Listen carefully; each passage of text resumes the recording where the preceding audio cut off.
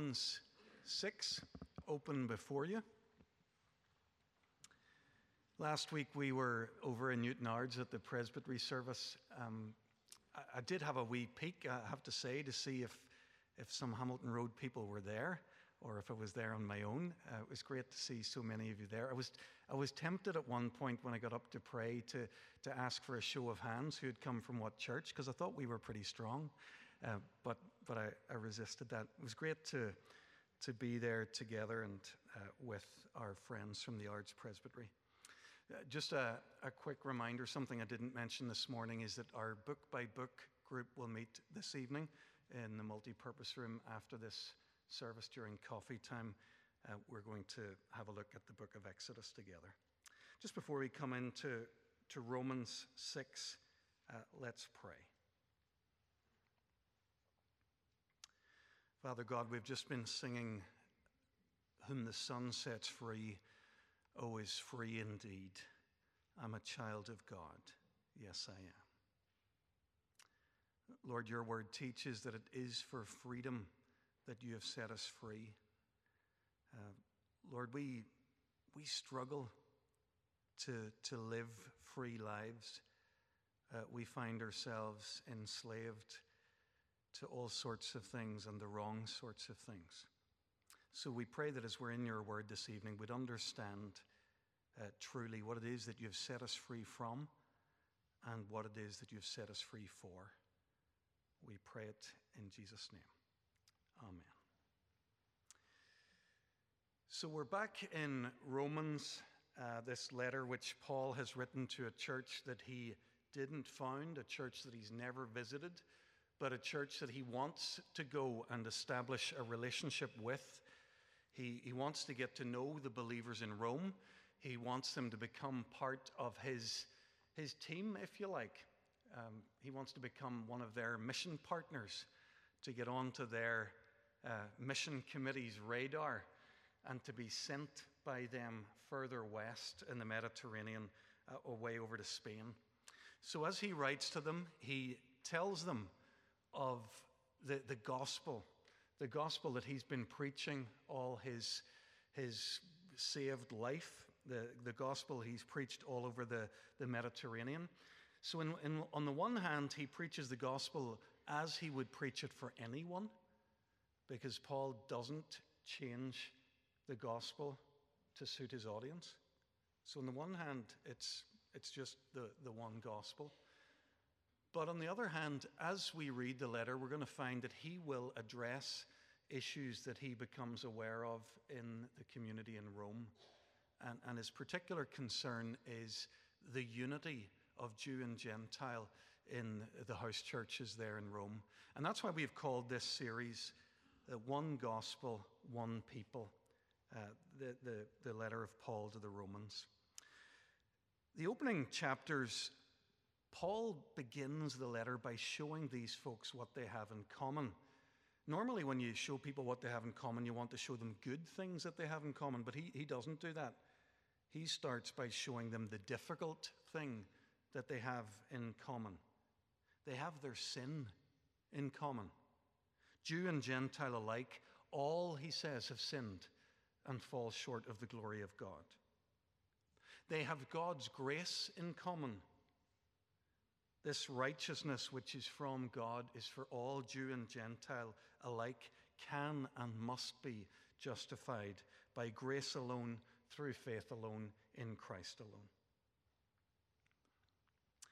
In the opening half of chapter 5, Paul reassures the Romans that their faith in Jesus, which has justified them before God, will save them from his wrath.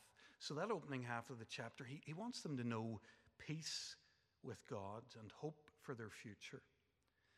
In the second half of chapter 5, he explains that their faith in Jesus has resulted in a switch of allegiance. You might remember this. He talked about how every human being is related to one of two men. Every human being at their birth is related to Adam. They're related to Adam. We're related to Adam in our sin, and we're destined to death. But in the gospel, by the grace of God, we can be related to the new Adam, to Jesus Christ, who leads us from death into life. And we saw at the end of chapter 5 that sin, even large amounts of sin, can't stop the redeeming work of God. Where sin increased, Paul says, chapter 5, verse 20, grace increased all the more. Chapter 6, the chapter we've dealt with 2 weeks ago and then again this evening, is split in the NIV into two parts, and it's easy to see why. Have a look. Each of the parts begins with a question, verse 1 and verse 15. The questions are similar, but they ultimately explore the same issue in just a slightly different way. Verse 1, it's a question of sinning in order to gain more grace. If my grace leads to God, or my sinning, leads to God pouring out more grace, then surely there's no problem with me keeping sinning. It gives God the opportunity to pour out more of his grace. The more I sin, the more grace. No way, says Paul in the opening half of the chapter. Don't you know that you're in a union now with Christ? You've died with him to your sin. You've been raised with him to eternal life. Now live as if that were true, because it is. Those closing verses of the first half of the chapter, he tells us what we need to do in response to our union to Christ. What's our part in this? He says, count yourselves dead to sin. Don't let sin reign in your body. Don't offer any part of yourself to sin, but rather offer yourselves to God. Offer every part of yourself to him as an instrument of righteousness. So in answer to the first question, shall we go on sinning so that grace may increase, Paul says, no way. You are dead to sin. Notice how he completes that answer to the first question, verse 14. He says, sin shall no longer be your master, because you're not under the law, but under grace. When he describes sin there as a master, Paul introduces the reader to the theme that's going to take up the second half of the chapter, from verses 15 to 23. This passage, which we're going to look at this evening, Paul invites the believers in Rome to consider the question, who is your master? Or, in the language of the verses, the word master doesn't actually crop up very often.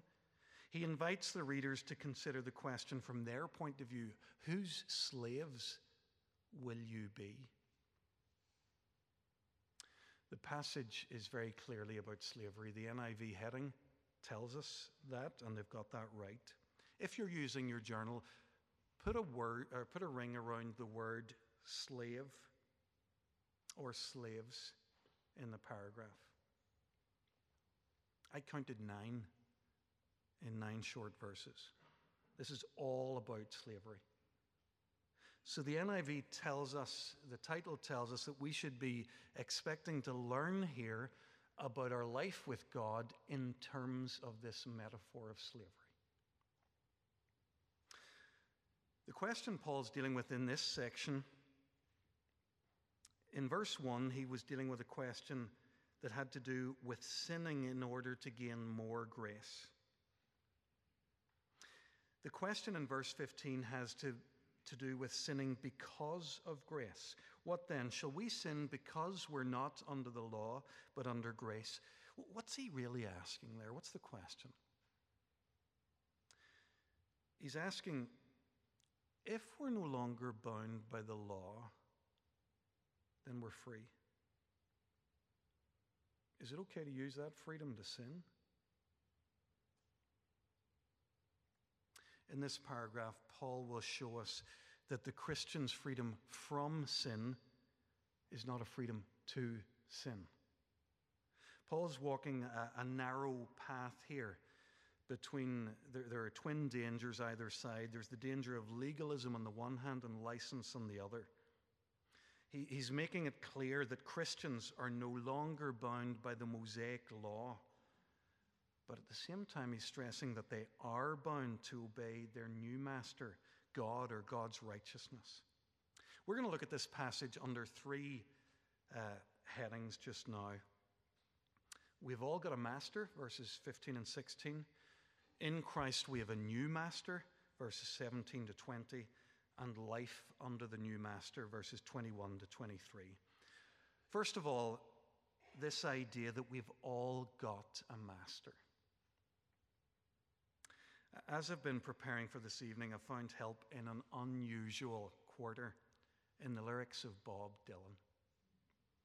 He won a Grammy Award for the opening track on his 1979 album, Slow Train Coming, on which he sang these words. You may be an ambassador to England or France. You may like to gamble. You may like to dance. You may be the heavyweight champion of the world. You may be a socialite with a long string of pearls. But you're going to have to serve somebody. Yes, indeed. You're going to have to serve somebody. Well, it may be the devil or it may be the Lord, but you're going to have to serve somebody. The chorus gives us the song title, Gotta Serve Somebody. If you listen to the whole song, he goes on to confront any number of different types of people from all walks of life with this same truth. Whether you're high or low, rich or poor, you're going to have to serve somebody. We've all got a master. Let's leave the songs to Bob Dylan and come back to Paul for the gospel. Paul sets about answering the question of verse 15, shall we sin because we're not under the law but under grace?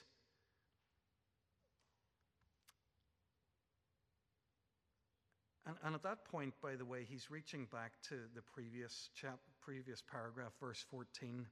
He says, for sin shall no longer be your master, because you're not under the law, but under grace. Where's this question in verse 15 coming from? Well, if you read verse 14, you can imagine some of the Christians in Rome saying, brilliant, brilliant. We're not under the law, we're free. We can do what we like. That idea might have troubled some of the Jewish believers who had grown up under the law. And at the same time, it might have excited some of the Gentile believers who had grown up free from the requirements of the law. We can follow Jesus without adjusting our immoral pagan lifestyles. Paul refutes that idea with his usual force. By no means, no way. And Paul begins by dispelling the notion that being set free from the Jewish law results in a person being free, entirely free. He shows us that there's no such thing as human autonomy. The notion that any one of us can be entirely free from outside influences and from other powers is an illusion. Don't you know, he said, when you offer yourselves to someone as an obedient slave, you are slaves to the one you obey, whether you're slaves of sin, which leads to death, or righteousness, which leads to righteousness. We're either under the power of sin, says Paul, or under the power of God. The question then isn't maybe what we thought it was. We thought the question was, will I have a master or will I be free? According to Paul, that's not the right question. Paul assumes with Bob Dylan that we have all got a master, that we're going to have to serve somebody. The question is, which master will I serve? Will I continue to serve sin, which leads to death? Or will I serve the living God who will lead me into life? Paul uses an interesting phrase. He talks about offering ourselves to someone as an obedient slave.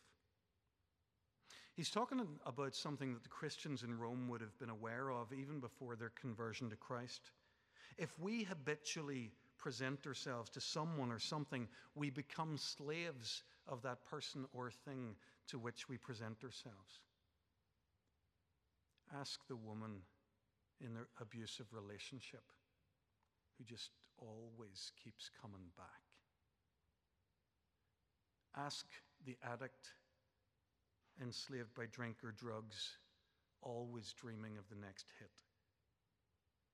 Ask the pornographer, always going back for just one more click. Becoming a Christian doesn't magically free us from sin's addictive powers. We've been set free from the penalty of sin and the power of sin by our union with Christ. But we need to recognize that if we choose constantly to yield ourselves to sin, to offer ourselves over to sin, we'll effectively remain enslaved by sin. Folks, this is worth reflecting on a little bit further. We talked a little bit about this a couple of months ago in our Deuteronomy series. We were trying to work out the place of law in the life of God's people. We discovered that actually God's law is given to us to help us stay free. These escaped slaves who'd been set free from Egypt, they needed laws, God's good laws, to help them to stay free. We have freedoms in our culture that we live in today that most people who live on this planet could never have dreamed of. We're free to eat what we want anytime we like, 24/7 McDonald's and just eat. We're free to watch what we want, Netflix, Amazon Prime, and hundreds of channels. Free to sleep with whoever we want, any man or woman or person who doesn't identify as one or the other. Free to be who we want as we put up our social media posts. Isn't that the beauty of Facebook and Instagram? I can be this person today and that person tomorrow. I'm free. We have more freedom than we've ever had before. And as a pastor, I just watch what happens. What's happening to us? I live in a generation, maybe a historian will tell me I'm wrong, but I live in a generation where we talk more about depression, about desperation, about mental health, about escalating suicide rates. I don't remember hearing that when I was a kid 40 years ago the way I hear it now. We're free, but we're not finding life. We're free, but we're using our freedom to create a culture of death. One commentator in this passage, Douglas Moo, he said, non-Christians who think they're free are under an illusion created and sustained by Satan.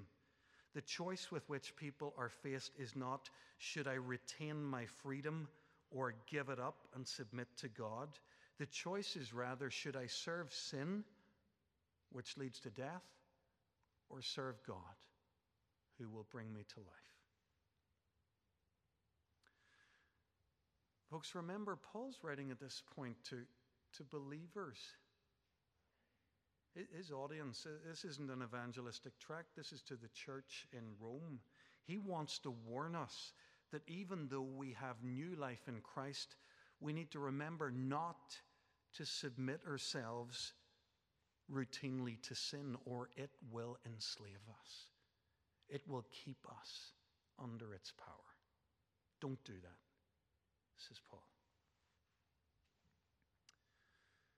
So Paul's answering this question raised in verse 15, shall we sin because we're not under the law, but under grace? And he does that by pointing out that while we've been set free from slavery to sin and the law, we're not free to do whatever we like. We've got a master. His second point, which he makes in verses 17 to 20, is that we have a new master in Christ. We know who our new master is. Look at verse 17. Paul talks about a change that's occurred for these Christians in Rome. But thanks be to God that though you used to be slaves to sin, you've come to obey from your heart the pattern of teaching that has now claimed your allegiance. You've been set free from sin and have become slaves to righteousness. You've switched allegiances. You were slaves to sin, now you're slaves to righteousness. Notice that Paul talks about freedom here in verse 18. You have been set free from sin.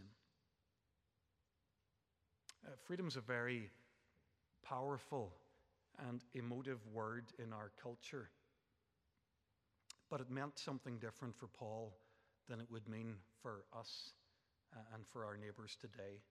Freedom for Paul isn't primarily about being set free from an abusive spouse or an unscrupulous employer. It's not about being set free from bigotry or oppression.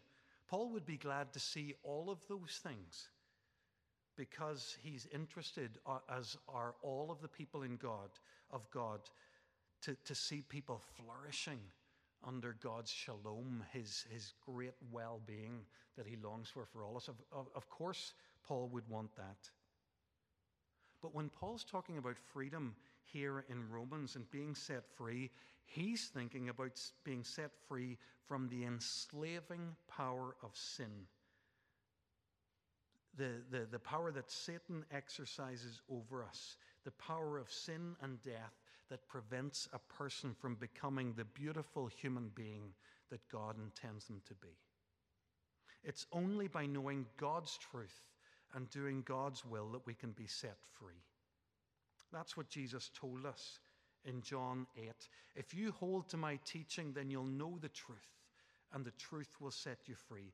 Everyone who sins is a slave to sin. If the Son sets you free, you'll be free indeed. That's what we sang just before we came to God's word. This takes a bit of getting your head around, doesn't it? Let's call it the paradox of Christian freedom. Christian freedom is at the same time a form of slavery. Being bound to God and to His will is the thing that allows me to escape sin and the slavery it would have over me. Becoming a slave to God allows me to become the freest person I could ever be, the person God created me to be. I want to stick with these verses for just a moment. As I was in the text this week, I saw Paul raise a lovely possibility for us, and I don't want you to miss it. He reminds the Roman believers of their lives in slavery to sin, verse 19, just before they met Christ. You used to offer yourselves as slaves to impurity and to ever-increasing wickedness. We've already talked about this. If we offer ourselves repeatedly to sin, sin tends to be addictive. So that when we live this way, we live in a downward spiral. Maybe you've seen it in the life of a friend or a family member. Maybe you've known it yourself. The drunk needs more drink. The druggie's always looking for a bigger hit. The pornographer needs more and more extreme porn to satisfy his or her addiction. When we offer ourselves to sin, we slide into ever-increasing wickedness. Paul challenges the person who's in Christ to be pursuing ever-increasing virtue. Just as you used to offer yourselves as slaves to impurity, so offer yourselves as slaves to righteousness, leading to holiness. In God's purposes, we can become addicted to good. As we offer ourselves to God's Spirit, He transforms us and He invites us into an upward spiral. The Holy Spirit longs to make us holy. Ever-increasing holiness, addictive holiness. This is what God wants for you and for me. God wants us to pursue his glorious righteousness with the same single-minded dedication with which we once pursued the idols of pleasure and of money, of sex and of power.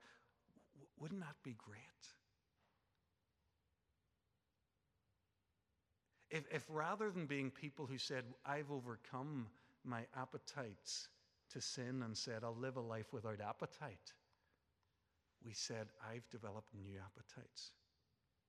I've got new hungers. I've got things that I'm longing for.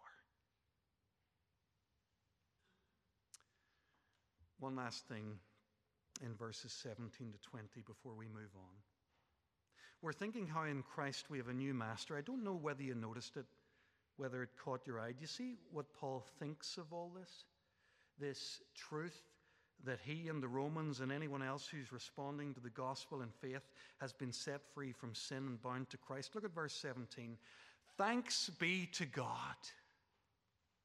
It's a shout of praise. Having a new master, it's a cause for celebration and gratitude. I really needed this text to show me that this week. I sometimes wonder whether those of us who are in Christ, especially if we've been in Christ a long time, forget what a privilege it is.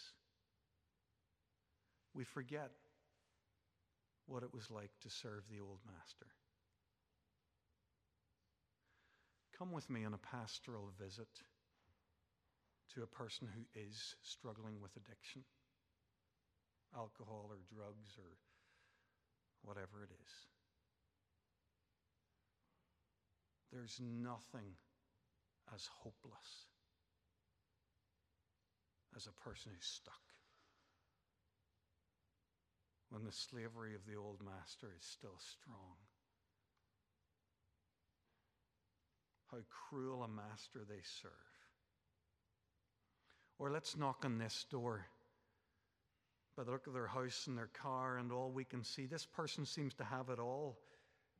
Everything that this life offers in terms of money and success and popularity. And yet, in the quiet of their own home, when you get talking to them, they'll tell you how they're really feeling. I've no contentment. I can't find any peace. To be honest, I can't find a reason to keep going. Their relentless pursuit of success, keeping up appearances, it's left them hollowed out and empty. What a cruel master they serve. If we are in Christ, we serve the best master. We can be full of joy. As you've probably gathered listening to me preaching, I illustrate far and wide. I could pull anything into a sermon. At this point, I want to take you to the world of Harry Potter. If you've never read or watched Harry Potter, you won't be familiar with Dobby. Dobby is a house elf. Don't worry too much about what a house elf is. Dobby is a house elf who's entirely committed to his master, Harry Potter. At one point in the second novel, The Chamber of Secrets, Harry pushes Dobby on why he's so committed to him. And Dobby speaks on behalf of all house elves, and he says, if Harry Potter only knew. If he knew what he means to us, to the lowly, the enslaved, us dregs of the magical world. He goes on to explain how he and the house elves have suffered under the evil Lord Voldemort until Harry Potter came. Life has improved for my kind since you triumphed over the Dark Lord's power and broke him. It was a new dawn, sir, and Harry Potter shone like a beacon of hope for those who thought the dark days would never end.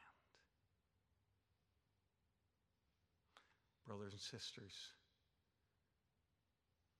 if you know or remember what it was like to be a slave, if you have people near you who still are slaves, then perhaps like me, you'll celebrate that we have a new master. We have the best master. Let's never forget it. Let's never forget about how our lives are so much better since Jesus Christ rescued us from Satan's clutches and since he set us free to live under his gracious rule and reign. Thanks be to God.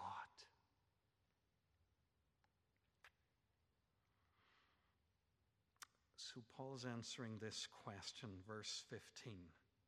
Shall we sin because we're not under the law but under grace? So far he's pointed out that we're either slaves to sin or to God, that we've all got a master. He's pointed out that all those who have trusted in Christ have now become slaves to righteousness. We have a new master in Christ. We're going to spend our last few moments in verses 21 to 23 learning a little about life under the new master. Have a quick look at those verses. In verses 21 and 22, Paul simply contrasts our life before Christ as slaves to sin, which results in death, and our life in Christ as slaves to God, which results in eternal life. And then he gives us one of the most famous verses in this whole letter. For the wages of sin is death, but the gift of God is eternal life in Christ Jesus. Romans 6:23 is one of the stops on the Romans road. Does anybody know the Romans road? You know what I'm talking about? It's a thing somebody came up with years ago where you learn a few verses of Romans and it gives you a sort of a way of explaining the gospel to people. It was one of those things you could try to collapse the argument of Romans and hold it in your head. The way I learned it, the first stop was Romans 3:23, for all have sinned and come short of the glory of God. That was stop number one on the Romans road. That's true enough and an important truth, but it's not the whole truth, and it's not the truth of Paul's letter to the Romans, because it misses out the context of the letter. Paul says, there is no difference between Jew and Gentile, for all have sinned and fallen short of the glory of God. So it's a truth, but it misses a little. Romans 6:23 was the second stop on the Romans road that I learned, but like 3:23, it suffers when we take it out of context, because we don't see, when we just read that verse, that it's the culmination of Paul's teaching about these two masters. Look at the verse now and notice how it contrasts life under the new master with life under the old. There are three contrasts in all. There's the master we serve, it's sin or God. There's the outcome of our service, it's death or life. And then there's the thing that's fresh in verse 23, the terms on which service to these two slave owners operates. It's either a wage earned or a gift received. Let me tell you this evening, in case you doubt it, sin is a very fair master. When sin is our master, we get what we deserve. We get the very wage that our works, our deeds, our lives entitle us to. We get death when sin is our master. And let me tell you this evening, in case you doubt it, God is not a fair master. Thanks be to God, he's not fair. Because if he was, he'd give me what I deserve. He's not fair. He's full of grace and mercy, so he gives me what I don't deserve. He gives Jesus what I deserve as he's nailed to a cross. And he gives me everything that Jesus is and has. The gift of his grace, eternal life.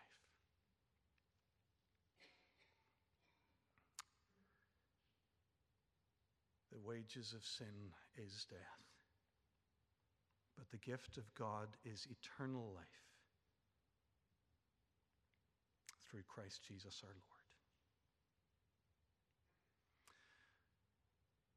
Now that we've come to the end of chapter 6, we'll do well to see how far we've come. Paul's answered these two almost identical questions in verses 1 and 15. Shall we go on sinning? Shall we sin? That's the question that Paul faced time and time again as he preached this gospel of grace by faith apart from works of the law. Remember now how Paul has answered these two questions.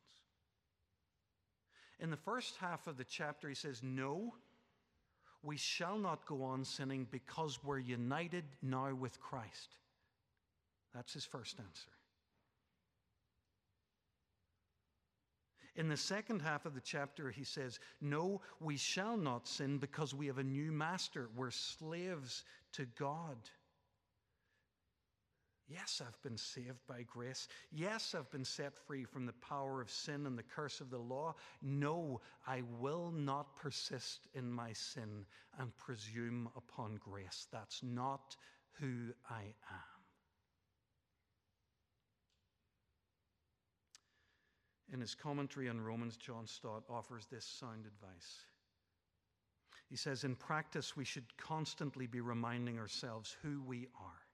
We need to learn to talk to ourselves, to ask ourselves questions. Don't you know? Don't you know the meaning of your conversion and baptism? Don't you know that you've been united to Christ in his death and resurrection? Don't you know that you have been enslaved to God and committed yourself to his obedience? Don't you know these things? Don't you know who you are? We must go on pressing ourselves with such questions until we reply to ourselves, yes, I do know who I am.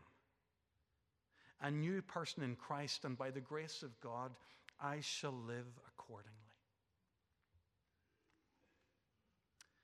A few weeks after I was born, on the 20th of May, 1972, the Duke of Windsor, the uncrowned King Edward VIII, died in Paris. That evening, a TV program rehearsed the main events of his life. It recalled his boyhood as the Prince of Wales. And he said, recalling his boyhood as the Prince of Wales, he said, my father, King George V, was a strict disciplinarian. Sometimes when I'd done something wrong, he would admonish me, saying, my dear boy, you must always remember who you are. Folks, it seems to me like our loving Father would say something similar to us this evening. My dear child, you must always remember who you are. Let us pray.